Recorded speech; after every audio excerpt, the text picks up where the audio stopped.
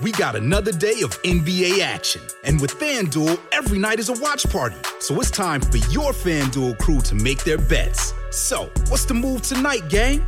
You know that new customers who bet $5 get $200 back in bonus bets if you win. Woo-hoo, we're heating up, fam. Bet all the stars with all your friends and make every moment more only on FanDuel. New customers bet $5, get $200 back in bonus bets if you win. Make every moment more with FanDuel. It goes down in the DM. It go down in the DM. 21 plus and present in Virginia. First online real money wager only. $10 first deposit required. Bonus issued is non-withdrawable bonus bets that expires 7 days after receipt. See full terms at FanDuel.com/sportsbook. Gambling problem? Call 1-800-GAMBLER.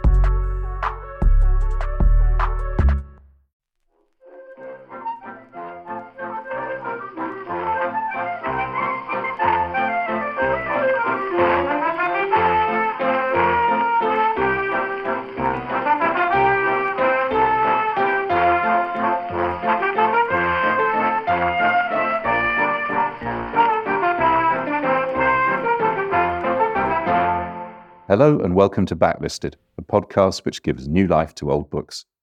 Today, you find us in a prairie town in the Canadian province of Manitoba in the late 1890s. We're on the edge of the town dump, a place of sulphurous fumes, discarded food and shattered furniture.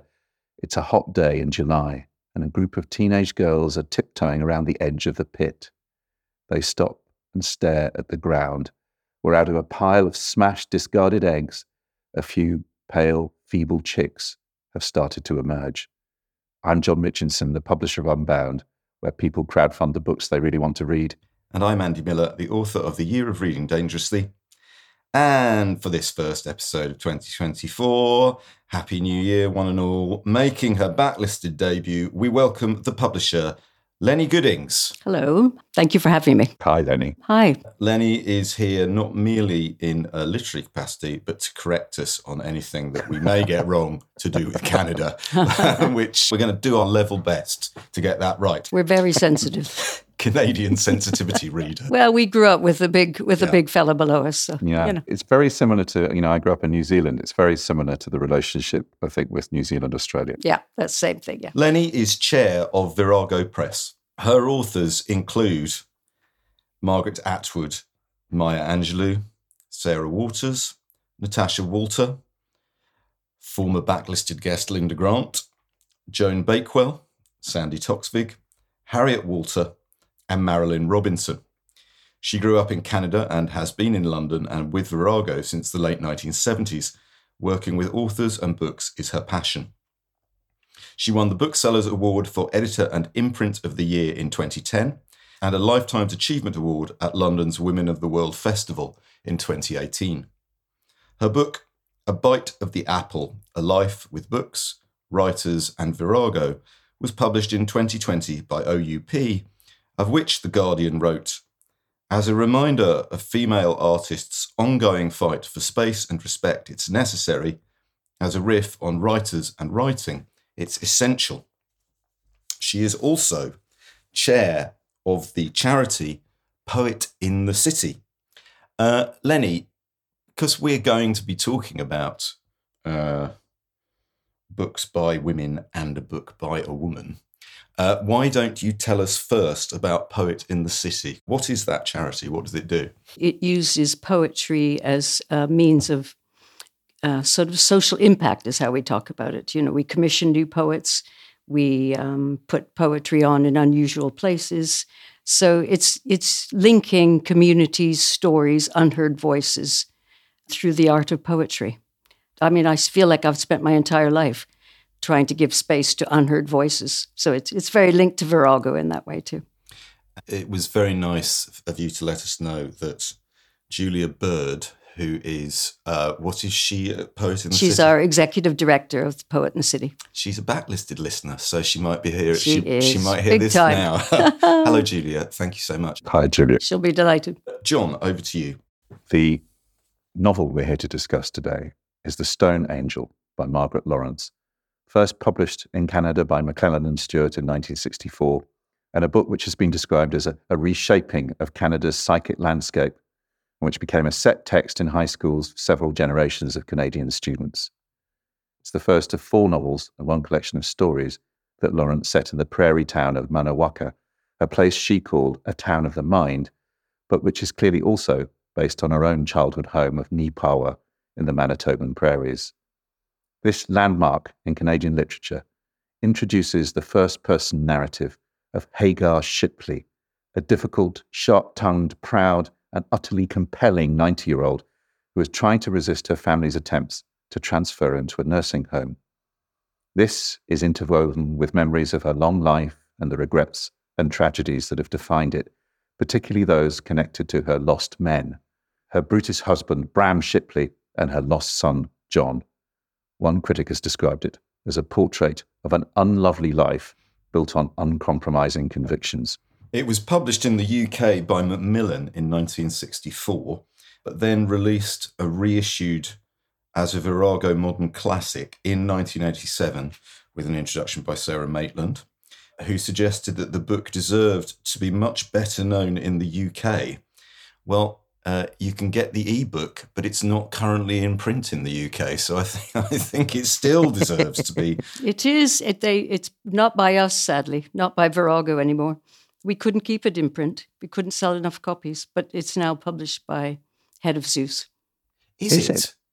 Okay, that's good news. Yes. Okay, I'm pleased to hear that. Good. Well, look, I had never read this novel before. I believe John Mitchinson had never read this novel before. Let's turn then first to you, Lenny, and tell us, when did you first read either this novel, or when did you become aware of Margaret Laurence's writing? So when I went to university in the 70s, I signed up for a course called CanLit, Canadian Literature. We called it CanLit. And at that time, I will tell you more about Canadian literature in due course, but at that time, the most they could muster was a half-year course.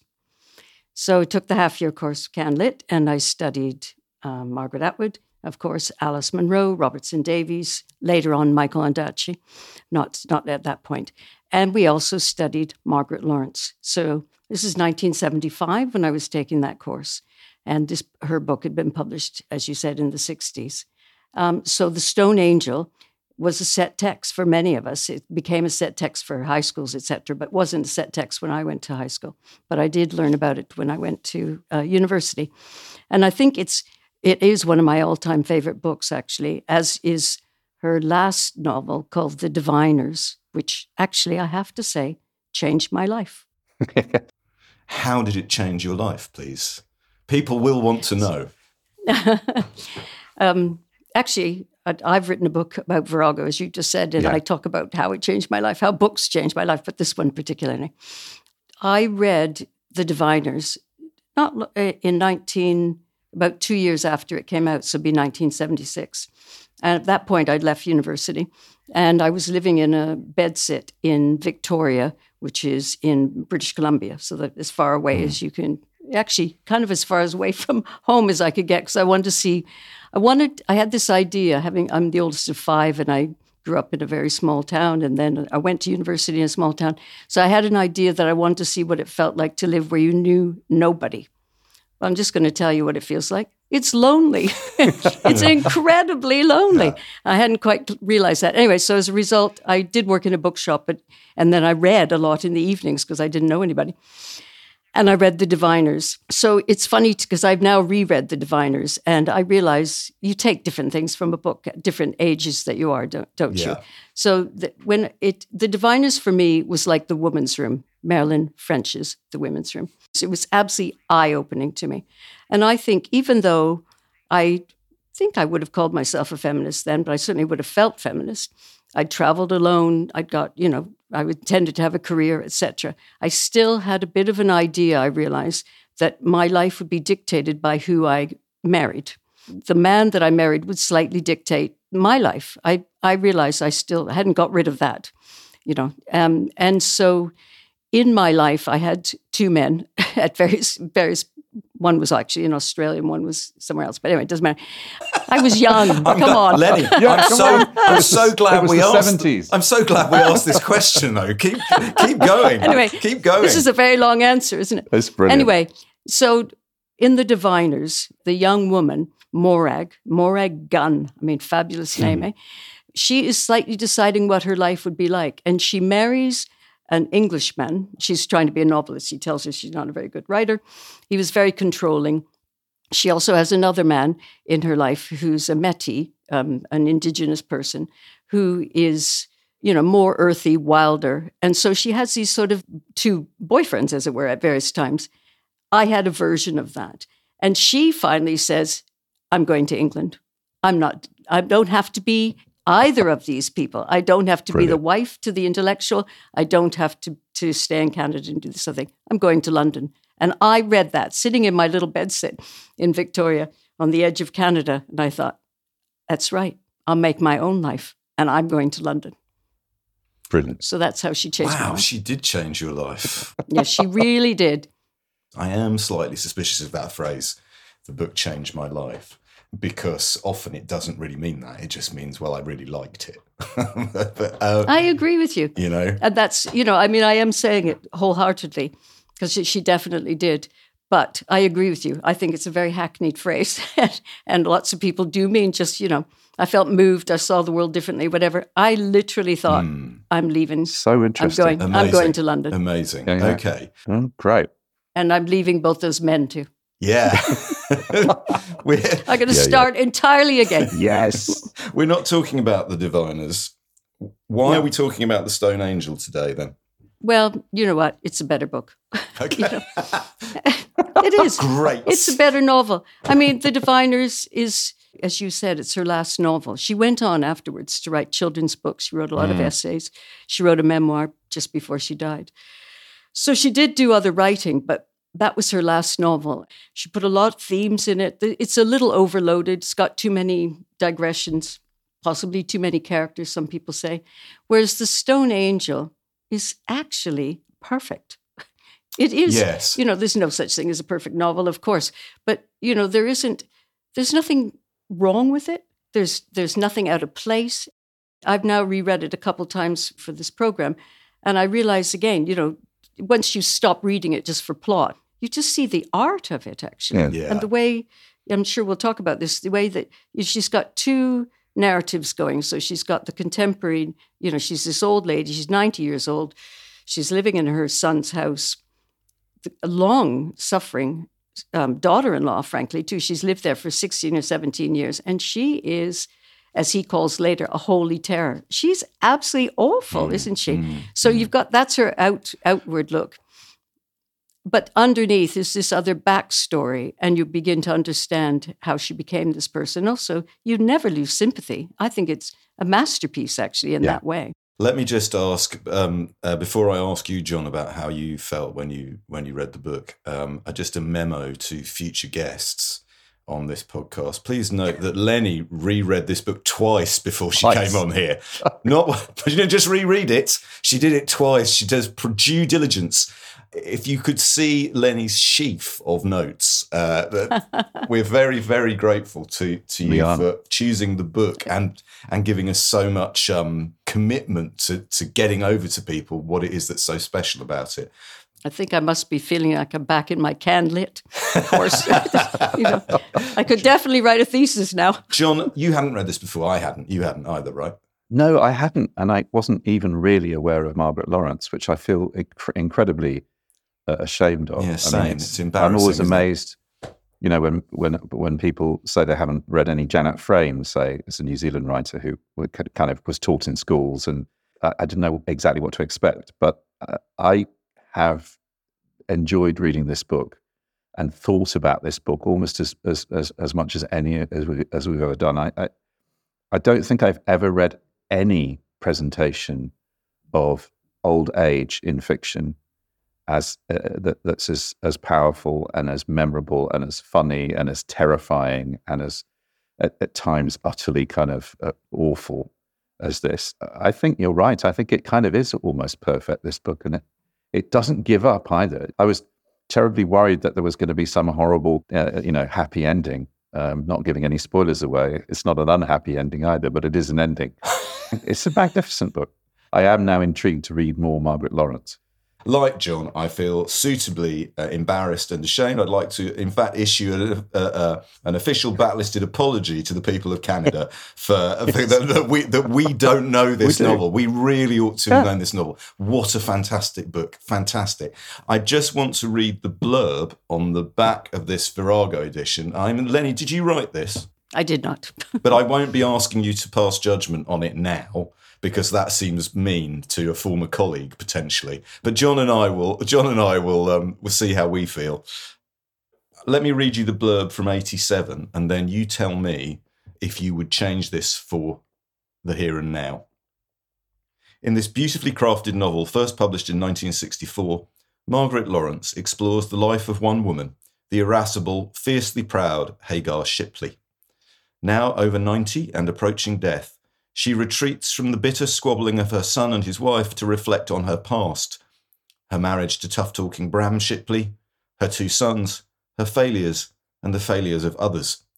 Her thoughts evoke both the rich pattern of her past experience and the meaning of what it is to grow old and to come to terms with mortality. Widely acclaimed as one of Canada's finest writers, Margaret Laurence is best known for her 4 Manawaka novels, of which The Stone Angel is the first. I think that's serviceable. What do you think? Well, it's pretty good, yeah. It's not a book that's going to be easy to sell, is it? Let's be honest. I mean, you can't really... The plot, such as there is a plot, is about trying to get an elderly person into an old person's home. Now, well, you see, but that's the thing. That's the thing. I think it's easier to publish this book now than it would have been in 1987. Right. Precisely because, A, the issues about ageing are of increasing social relevance, and B, the silver-haired pound or dollar is a much more significant commercial force now than it probably was in the 1980s. So the thing I found, I mean, moderate disclosure, I have an aging parent who, and I've been through various processes with making sure they're as well and they're as happy as they can be. And I found this occasionally a very hard novel to read, but not an untrue one. And Lenny, it seemed to me that is one of the things that sparks out of this novel in an era where I imagine this was not written about much at all. Yeah, and also she actually published it in 1964, and you're talking about the British publication. I mean, the Virago publication. Macmillan published it here in 1964. But, I mean, I think, you're asking why did I choose this rather than The Diviners? Okay, so The Diviners spoke to me as a young woman. And I can see it's a hard book for young people, I would say. You need to be at least middle-aged, it seems to me, because what you love about it is the spirit of this old dame. Oh my God, Amazing. And she's so unfettered, isn't she? It's so brilliant. But I think when you're younger, you're probably a bit horrified by her, actually, to be honest. She's rude. Her body's out of control. Yeah. I mean, I love the fact that, she's so angry with her daughter-in-law because her daughter-in-law, who she hates, has to help her get dressed so that her body's revealed. It's showing the pubic hair, and she's, that sort of unwanted bit of womanhood. She has to show her daughter-in-law. She's angry. The daughter-in-law says, "Have you taken your laxatives?" And she's, "I'm cross." And then she sits down and obviously farts. And so the woman says, obviously they're not working. I mean, that side of life, she does it in a comical way, I think. But it's really, unfettered is the word I would use. It's really down and honest, isn't it? It's the body giving up on you. And there's a contrast, isn't there, between her internal monologue and her external one. I know. Right. So we are privileged to see how uneasy she feels about all these things, but her daughter-in-law sees a fraction of that because she doesn't want the daughter-in-law to see it. She's snappy, right? She doesn't. She tries to row back. She's constantly telling herself, isn't she? Hush. And it's so interesting because she told her husband, who was rather an earlier version of this, wasn't he? Coarse and crude and vulgar. Yeah, there's some really grim stuff about him, frankly. Her constant refrain to him was, "Hush, don't shut up. You're embarrassing me. You're telling, you're letting me down." And now she's that person. And, I think you have you have huge sympathy for her because it's just so real, isn't it? Why don't we hear a clip? This is an interview with Margaret Laurence conducted in 1966 on the occasion of her third novel. And she just talks here a bit about the background that she draws on for her writing. Well, I made up my mind that I was stuck with the Scots Presbyterians of Manitoba, for better or worse. God help them and me. What do you think that background gave to you and does for your fiction?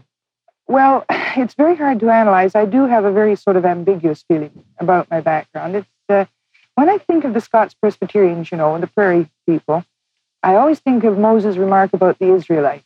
You are a stiff-necked people. And this is true. We are a very stiff-necked people. And there's lots of things in that background that I don't like at all. I think that there's a sort of suppression, a kind of repression of emotion and so on that I don't care for. And yet there's a kind of independence and strength which I, admire. And I think probably this comes out particularly in the character of Hagar in my second novel, The Stone Angel. So that idea of the strength and independence of Hagar, I think this is an important theme for Laurence. It's rooted in her life, Hagar's life. It's not rooted in being an older person. It's rooted being in the same person. And similarly, a person like other people from her community. We'll hear another clip later on about ancestry, how important ancestry was to Margaret Laurence's perception of the world. Lenny, do you have a bit you could read us that illustrates perhaps Hagar's flintiness? This is really near the beginning. It's only page 3. And aside from immediately letting us into the voice and the inner world of Hagar, you have to admire in a very, very, this is now me speaking as editor, you have to admire in a very, very short space of time, she is establishing the voice, the tone, many of the details you're going to need to know, and the two narratives in just a page and a half. It's rather amazing. And the other thing before starting is just, she's got this opening line is, "Now I am rampant with memory." I love that. Who ever heard the word rampant used like that before, actually? It's beautiful. Just fabulous, actually. And that's what I meant immediately. That's why I think the book is so perfect, because nothing is ill spent. And immediately she's established that this woman has a vocabulary and a fierceness, rampant. Now I am rampant with memory. I don't often indulge in this, or not so very often anyway. Some people will tell you that the old live in the past. That's nonsense. Each day, so worthless really, has a rarity for me. I could put it in a vase and admire it, like the first dandelions. And we would forget their weediness and marvel that they were there at all. But one dissembles usually for the sake of such people as Marvin, who is somewhat comforted by the picture of old ladies feeding like docile rabbits on the lettuce leaves of other times, other manners. Oh, how unfair I am. Well, why not? To carp like this, it's my only enjoyment. That and the cigarettes, a habit I acquired only 10 years ago out of Borden. Marvin thinks it's disgraceful of me to smoke at my age, 90. To him, there's something distressing in the sight of Hagar Shipley, who, by some mischance, happens to be his mother, with a little white burning tube held saucily between arthritic fingers. Now I light one of my cigarettes and I stump around my room, remembering furiously for no reason except that I'm caught up in it. I must be careful not to speak aloud, though, for if I do, Marvin will look at Doris, and Doris will look meaningfully back at Marvin, and one of them will say, "Mother's having one of her days." Thank you. Brilliant. Wonderful. John, the thing that struck me was that you can hear the character and you can hear the voice of experience. We'll call it the voice of experience. A 90-year-old woman written by someone in their mid-30s. Yeah, when she wrote astonishing. That. It is astonishing, isn't it? Yeah, and I'm struck by the kind of both the irony and the sadness that Margaret Laurence died age 60. You know, she didn't get to be Hagar, but she's created this. I mean, I don't use the word Shakespearean lightly, but she is Falstaffian in her roundness. Magnificent, Mitch. Magnificent. You know, it's just there are very few. I've come across very few voices in literature. I mean, my God, she's funny. I mean, there's a little bit here where she's talking about that not long after the passage, she's talking about Doris being. She said Doris is very religious. She says that as a comfort. Her minister, who's visiting, is plump and pink, and if he met John the Baptist in tatters of the desert, stuffing dead locusts into that parched mouth for food and blazing new kingdom out of those terrible eye sockets, he would faint. But so likely would I. There's that wonderful kind of almost stand-up quality of humour through the book. You know, as a character, she reminded me, and the novels are not that similar, but as a character, she reminds me of Elvira, who is the grandmother in Fight Night by my current favourite Canadian novelist, Miriam Taves. There's a kind of... the commonality would be those characters are not primarily elderly women. They are primarily individuals who happen, when we meet them, to be elderly women. Which strikes me as a very important distinction. I mean, obviously, Lenny, in this novel, we have a dual narrative going on, don't we? Mm-hmm. Yeah, and she talked a lot about that too, because I read everything about her that I could get my hands on. I read her memoir, and she talked a lot about how she decided to construct this and how she had to use the chronology, the backstory of her growing up, the girl growing up, has to be absolutely chronological. You couldn't do that thing that memory really does, doesn't it? Which is like you bobble around. Sometimes you remember stuff when you're 6, sometimes when you're 66. But she had to keep that. Both narratives are right on. They're both in real time, almost as it were. You know, they're both chronological. And she thought that was a bit possibly a flaw, but I don't know how she could have done it otherwise, to be honest. But I think the way she does, you know, when somebody fades from one story to another, I mean, you know, on TV or movies, sometimes they even fade it, don't they? But sometimes in books, it's very clunky, you know. Oh, I picked up a cup. Reminded me of the cup when I had, you know, and, you know, that sort of thing. But she never does that, does she? No, I mean, you know, as I said, it was on rereading. I thought, well, okay, how does she move seamlessly between the present and the past? And it's always, it's very elegant, I would say. And that's such a trick, isn't it? To be able to make those fades without you feeling, hang on, where are we? Yeah, or cross that you've gone back to the other one. Yes. Do you know what I mean? Like when sometimes you have dual narratives, you get so hooked on one side and then you're angry when you go to the other one. But it's all of a piece here. I loved how Hagar qualifies as an unreliable narrator in terms of both on two levels. Yes, her childhood too. Yeah, right. But also we meet her family through her prejudices against them. Plus, she's also unreliable because she's, you know, having senior moments with greater frequency. One of the things I didn't know this when I read the memoir, I discovered that this book was kind of a crunch point in her life too, actually. Early in her life, after she married her husband, who was a civil engineer, they went to Africa. And she lived there for a while. Then they lived in London for a while. Then they went back to Canada. And she was starting to write and feeling she'd written several books. And this Stone Angel was coming into her mind. This was her 4th book, her 3rd novel. And her husband was reading the books. He obviously supported her writing, but they're obviously starting not to be together. She wants a divorce. And the kids, she brings her kids here to London.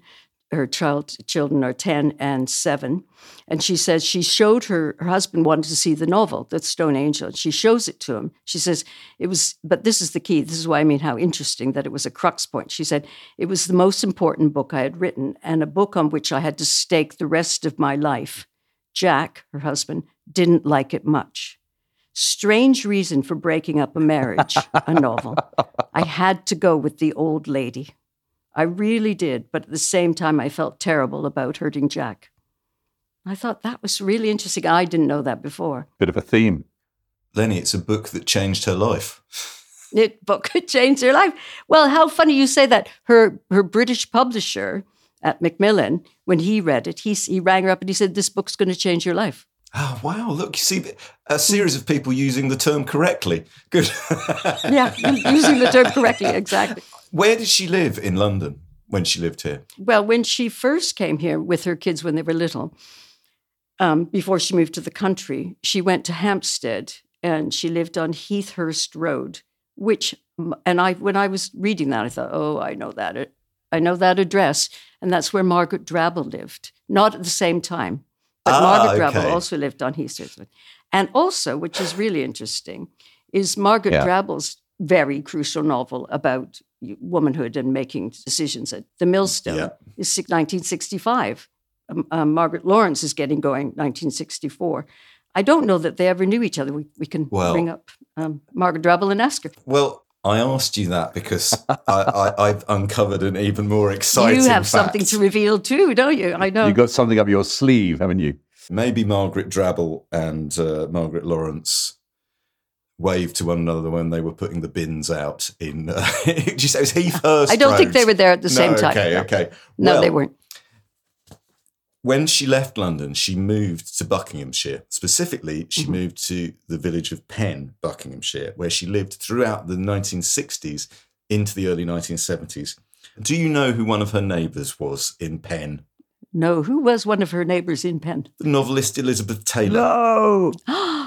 Oh, wow. Also lived in Penn, Buckinghamshire. And you may be interested to learn that both Margaret Laurence and Elizabeth Taylor are featured in a library mural painted on the wall of the snug of the Red Lion pub in Penn. Excellent. Alongside work by other famous Penn writers' residents, including Walter de la Mare, Alison Utley, David Niven, Elizabeth von Arnim, Stanley Holloway, Pauline Quirk, and Donald MacLean, partner in espionage of Guy Burgess. Now, if anyone listens to Backlisted in Penn, Buckinghamshire, I want us to go and record an episode in the snug of that pub. It sounds incredible. It does sound. That was Elizabeth Taylor's favourite pub. It was, right. Yeah, because we published Elizabeth Taylor too. Of course. Well, this is why I thought was... but they did live in the same village at the same it's time. Fascinating. No idea if they knew one another, but... It just makes me think about older women in literature. There are moments in this book where I was reminded of Angel. Definitely moments in this book where I was reminded, reminded of a little bit of Mrs. Palfrey. But you know what? I was thinking of another really good narrator who's an old woman. Did you ever read Late Call by Angus Wilson? I haven't got to it. It's over there. It's on the shelf there. I haven't got to it. I mean, it's not a very big shelf. That shelf of narrators over 70. Let's be honest. Yeah, and that feels like an appropriate moment for us to break for this message from our sponsors. eBay Motors is here for the ride. With over 122 million parts for your number one ride or die, you can make sure your ride stays running smoothly. Brake kits, LED headlights, bumpers, whatever your baby needs, eBay Motors has it. And with eBay Guaranteed Fit, it's guaranteed to fit your ride the first time, every time. Plus, at these prices, you're burning rubber, not cash. Keep your ride or die alive at ebaymotors.com. Eligible items only. Exclusions apply. Spring is a time of renewal, so why not refresh your home with a little help from Blinds.com? Blinds.com invented a better way to shop for custom window treatments. There's no pushy salespeople in your home or inflated showroom prices. Free samples, free shipping, and our 100% satisfaction guarantee can put the spring back into your step and into your home, too. Shop Blinds.com now and save 40% site-wide. 40% off at Blinds.com. Rules and restrictions may apply. Welcome back, everyone. Here's just a short clip of Margaret Laurence being interviewed in the 1970s. She's talking about the roots of her characters here. Well, the whole ancestral theme is a very important one to me. I think partly because only through having that sense of who our ancestors were do we really know where we came from and therefore what formed us. History did not begin with us.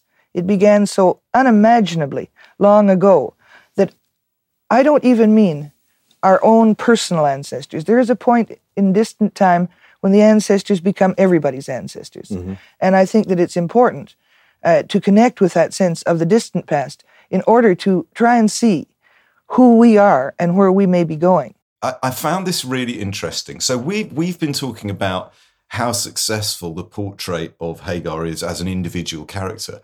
But Margaret Laurence, that's not her framework, is it? She's animated by the character, the individual, but she's also very interested in the heritage of that character and characters like her. She's interested in archetypes as much as individuals. I think she was interested in how an individual is formed by their history. And that was a big conversation about in Canada just at the time that she was publishing in the 1960s. What is Canada? What's the identity? She was very conscious that she had her Scots-Irish background, and she called them survivors. You know, they came to Canada, they had to pull up, like her character in the novel, pull themselves up by the bootstraps. But they survived at a great cost, and the great cost was emotion, love, vulnerability.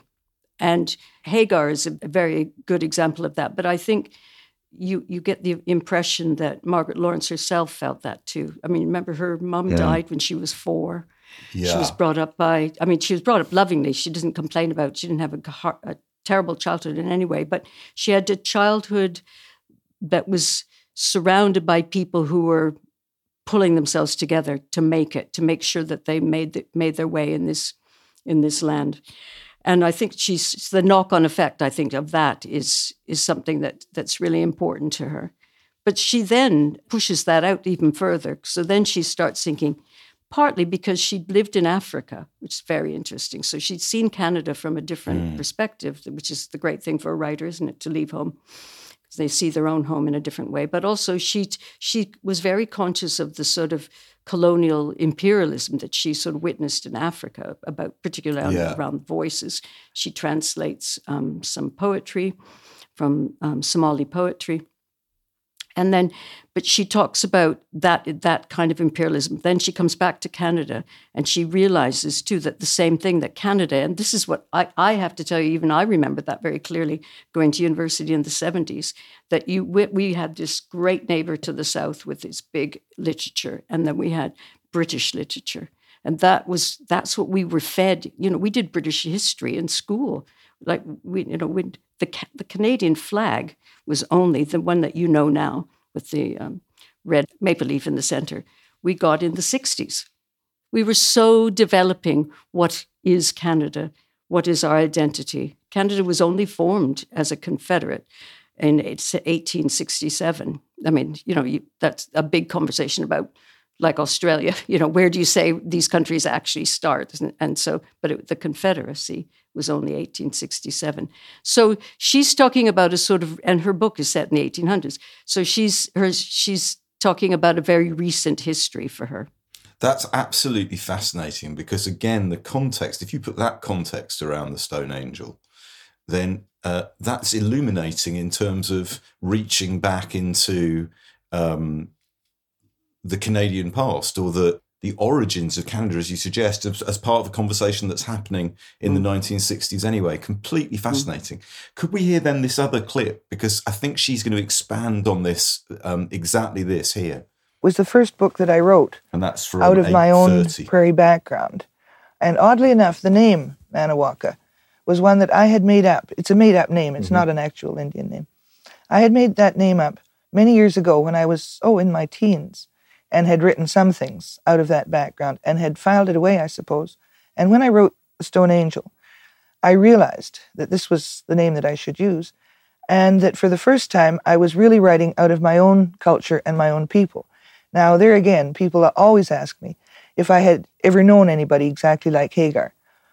And the answer is no. But in my own hometown of Nipua, I would venture to suggest that there may have been a number of old women who, if not exactly like Hagar, had her courage and her indomitable spirit, and also her sense of fear of what will the neighbors think and so on. So that in that book, which was a very great pleasure to write, I went back for the first time and knew that I had to hereafter write out of my own culture and my own people. And I discovered when I was writing it all sorts of idiom from my grandparents' generation that I had forgotten that I knew, and all these things came back. So in that sense, although Hagar was certainly not based on anybody who ever lived in Nipua, the point, and nor were any of those characters, they could have lived there. John, rampant with memory. We heard that, Lenny highlight that phrase. I think one of the things that really struck me when I was reading The Stone Angel is of a writer rampant with enjoyment's not quite right. She says she enjoyed writing it. Well, that's a good line. But certainly someone who is relishing the way of looking at the world and the vocabulary that this character is giving them as a writer. Did you feel that? Yeah, I think that there is always this tension in the book, I think, between the inner and the outer. She's giving you, as it were, the story of her life through recollection, but she's also this character who is in some kind of present. And the language is what keeps you completely gripped. The descriptions, almost on every page, you'll get something like, lying on my blue mosaic like a crab at the bottom of a tiled pool, I fumed in silence. And then brilliant one line, if God's a crossword puzzle or a secret code, it's hardly worth the bother, it seems to me.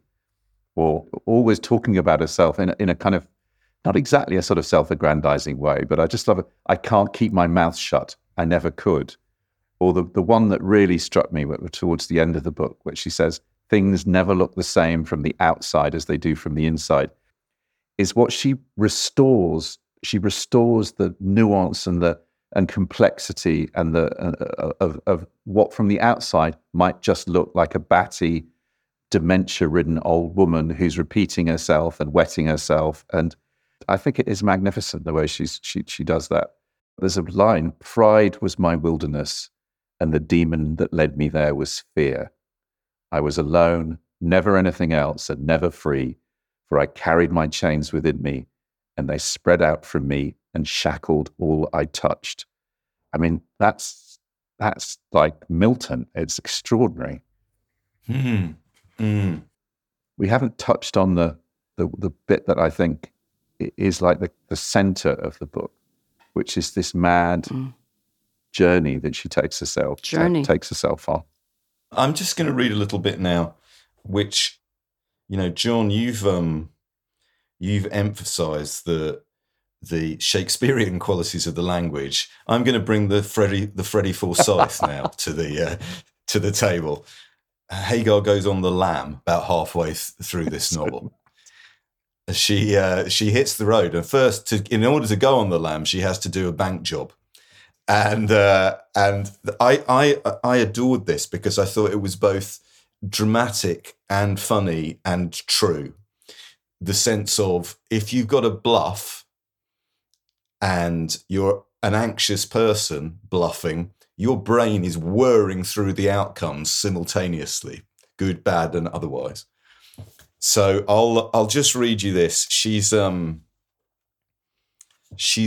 a bank and she needs to get this money, otherwise she can't hit the road. The girl behind the wicket at the bank seems awfully young to handle so much cash. How many $10 bills must rush through her fingers in a day? It doesn't bear thinking about. What if she questions me? What asks why Marvin isn't bringing the cheque in this time? I'm all in a lather and can feel the perspiration making my dress sodden under the arms. I'm not used to so much standing. The woman in front of me is taking such a long time and seems to have a dozen transactions to perform. All kinds of papers she's handing in, pink ones and white, green cheques and small blue books. She'll never be finished, never. My legs hurt. It's the varicose veins. I despise those elastic stockings and won't wear them. I should have worn them today. What if I fall? Someone will cart me home and Doris will be so cross. I won't fall. I refuse to. Why doesn't the wretched woman hurry? What's the bank girl doing that takes her so infernally long? What if she questions me? It's my turn, suddenly. I mustn't look agitated. Do I appear quite steady, confident, casual?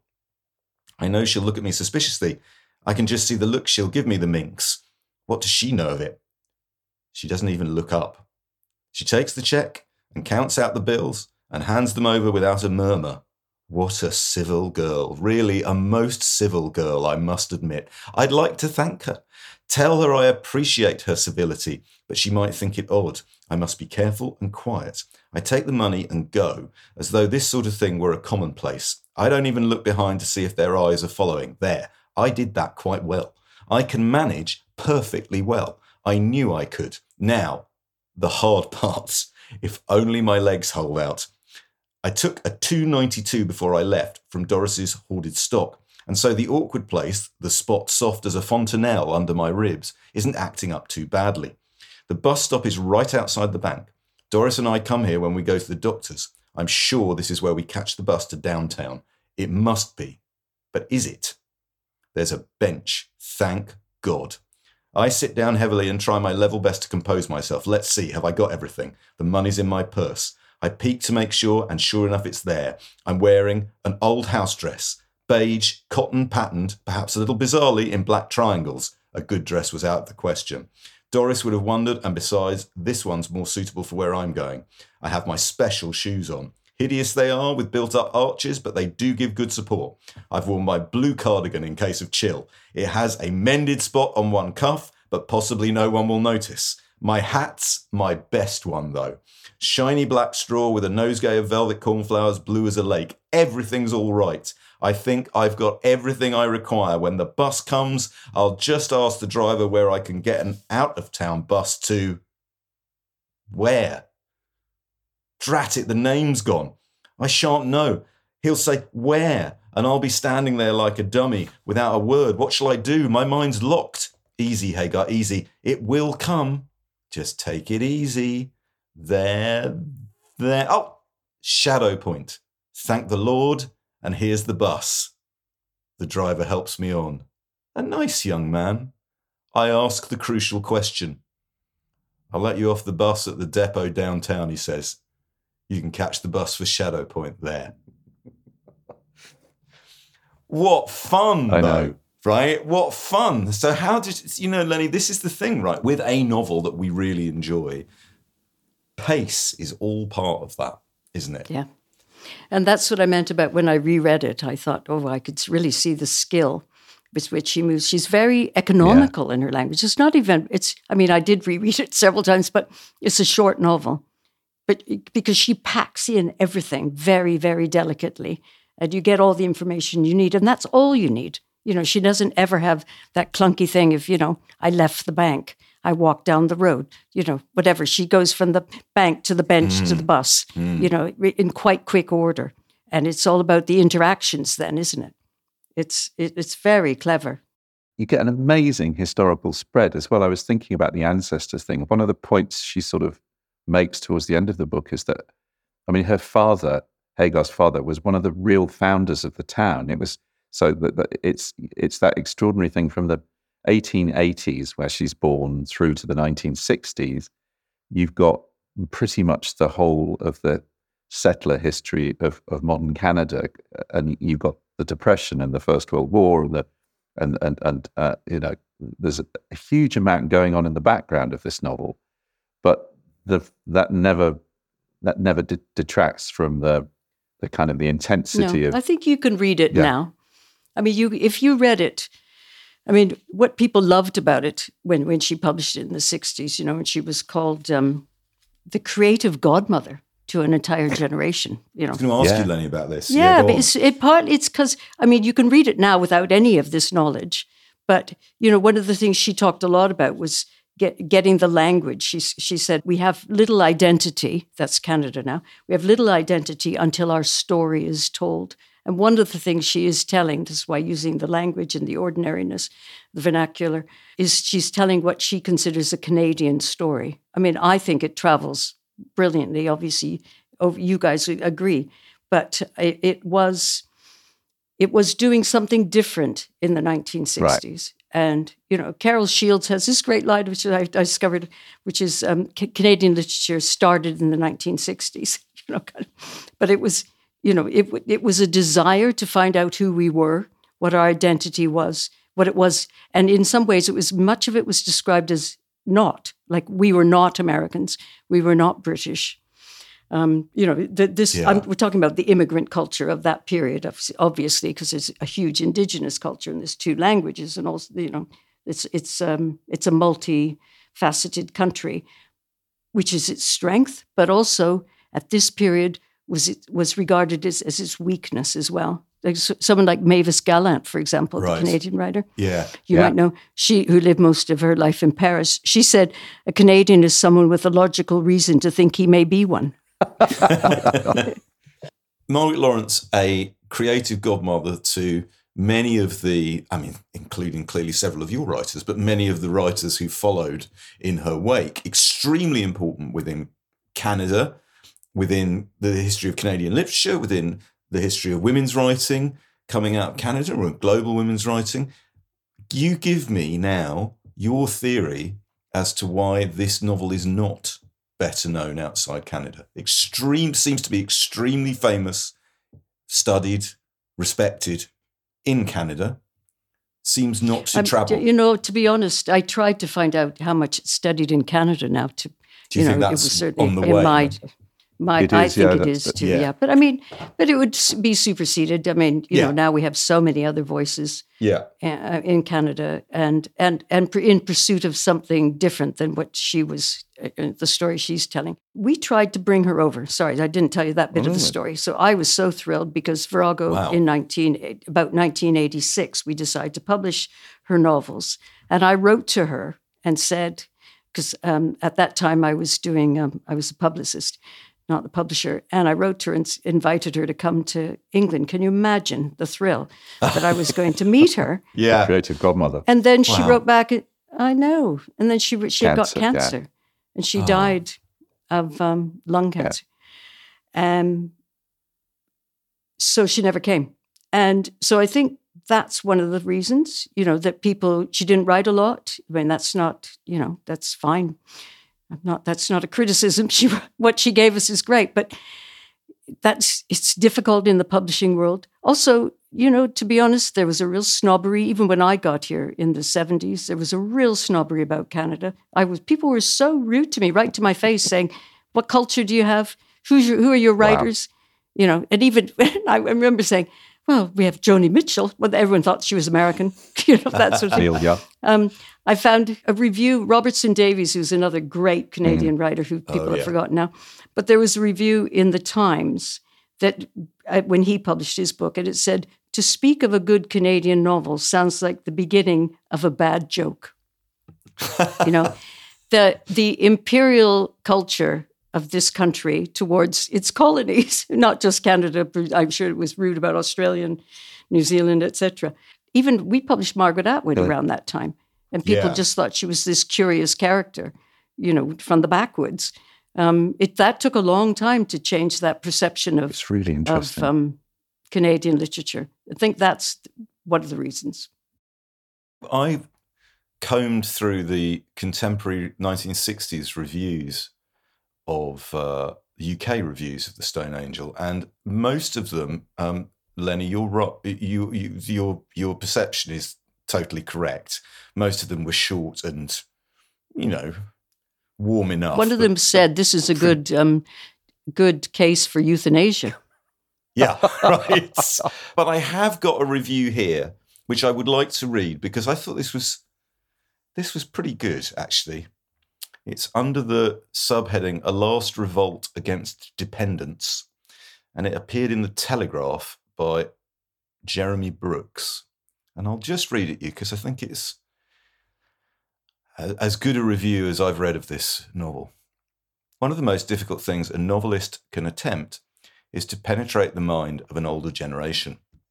2 of this week's novels carry off this feat successfully. William Trevor writes from the comparative safety of a mildly satirical position, but Margaret Laurence gives herself no formal protection at all. The Stone Angel is written in the first person as by a woman of over 90, a woman approaching death and now, quote, rampant with memory. The book has 2 separate narrative lines which approach and merge only towards the end. One is the present, the difficult world of old age, in which Hagar Shipley, battling with her physical needs and failings, is trying to resist the pressures which her stolid middle-aged son and bossy daughter-in-law are bringing to bear in order to get her moved to the quote-unquote safety of an old people's home. The other is the hard, clear world of memory, of a life too active and difficult to allow of much reflection at the time, although in retrospect she is angry that inherited patterns of behaviour should have forced her life into so stern a mould. The daughter of Scots-Canadian settlers, Hagar's main strength and weakness has always been her own proud willfulness. As a young married woman, it prevented her from making any real contact with her rough and ready farmer husband. As an old, frail widow, it sets her to running away from her son, away from the threat of a lost independence, away from the humiliations of physical weakness. It is at this point, in her pathetic last revolt, that the 2 strands meet. The irascible old woman and the stubborn young girl are both seen as having wanted and been balked of the same thing, the ability to rejoice. The triumph of this fine novel is its imaginative consistency. It's fusing in one person of 2 different worlds. Hagar as an old woman is as completely convincing and quite obviously the same person as Hagar the child, chanting the war cry of the Clanrald MacDonalds at her father's knee. Isn't that That's great? That's a really good review. That's nice. We'll accept that from the Brits. That's generous. Thank you, Lenny. Thank you. Very good. Lenny, do you have a shorter little bit you could read us before we go? I feel like we need to hear from Hagar one last time. Okay. So this is when Hagar is on the lam, as Andy says, and she's arrived in Shadow Point, and she's holed up in a very old cannery factory. And she slept overnight, a mess, just a mess, honestly. She's weaved beetle bugs into her hat, and she's just gone completely mad. Anyway, she thinks she's going to have to get out of there. And then she says, of course, I'd almost forgotten. I can't leave. They'd crate me up in the car and deliver me like a parcel of old clothes to that place. I'll never get out. The only escape from those places is feet first in a wooden box. I'll not be forced. They can go hang the pack of them, the hounds, the hunters. Now that I've made my mind up, I become aware of my parched flesh. I've not had a drop of water since. I can't remember how long it's been. A long time. It's not the way I imagined thirst would feel. My throat doesn't burn or even seem particularly dry, but it's blocked and shut, and it pains me when I swallow. I can't drink seawater. Isn't it meant to be poisonous? Certainly. Water everywhere, nor any drop to drink. That's my predicament. What albatross did I slay, for mercy's sake? Well, we'll see. Come on, old mariner, up and out of your smelly bunk, and we'll see what can be found. Almost gaily, though God knows I've had little enough reason for it, I rise with some slight slowness and put on my hat, first taking care to brush the pebbled dust off the velvet petals as best I can. I pick up my bag of provisions and venture down the stairs and out the door. A raucous gang of sparrows with voices bigger than themselves flicker their wings, spin and dart in a burst and frenzy of high-heartedness, and I follow after them in envy and admiration. My steps are sedate, but only out of necessity. They pause and whirl and settle, and I see what they're up to. a rusty and dinted bucket beside a shed has gathered the rainwater for them and for me. I've always liked sparrows, and now they've led me here, and here's my well in the wilderness, plain as you please. Politely as I can, I flap my arms and shoo the birds away, and they scold me from a distance. The water is murky and tastes of soil and fallen leaves and rust, but I can't complain. Ignoring the reproachful sparrows, I take the battered pail and set it inside the doorway. Too bad to deprive them. But if a person doesn't look out after herself in this world, no one else is likely to. So good. I love that. I love the beauty of that. The pebbled dust from the velvet petals. Yes. Thank you. That was very hard to read.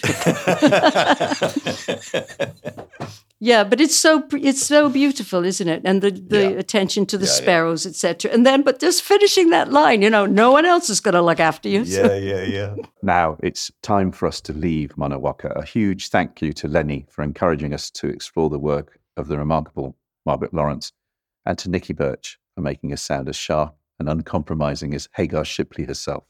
If you would like show notes with clips, links and suggestions for further reading for this show and the 201 that we've already recorded, please visit our website at backlisted.fm. If you'd like to buy the books discussed on this or any of our other shows, visit our shop at bookshop.org and choose Backlisted as your bookshop. And we're still keen to hear from you on Twitter, Facebook, Instagram, Blue Sky. We're not on Threads. Don't call us. We'll call you. If you want to hear Backlisted earlier without ads, subscribe to our Patreon. It's patreon.com/backlisted. Your subscription brings other benefits. If you subscribe at the locked listener level for a monthly fee that is roughly equivalent to a bottle of lemon extract at Curry's store, you'll get not one, but 2 extra exclusive podcasts every month. It features the 3 of us talking and recommending the books, films, and music we've enjoyed in the previous fortnight. For those of you who enjoyed our What Have We Been Reading slot, that's where you'll now find it. It's an hour of tunes, musings, and superior book chat.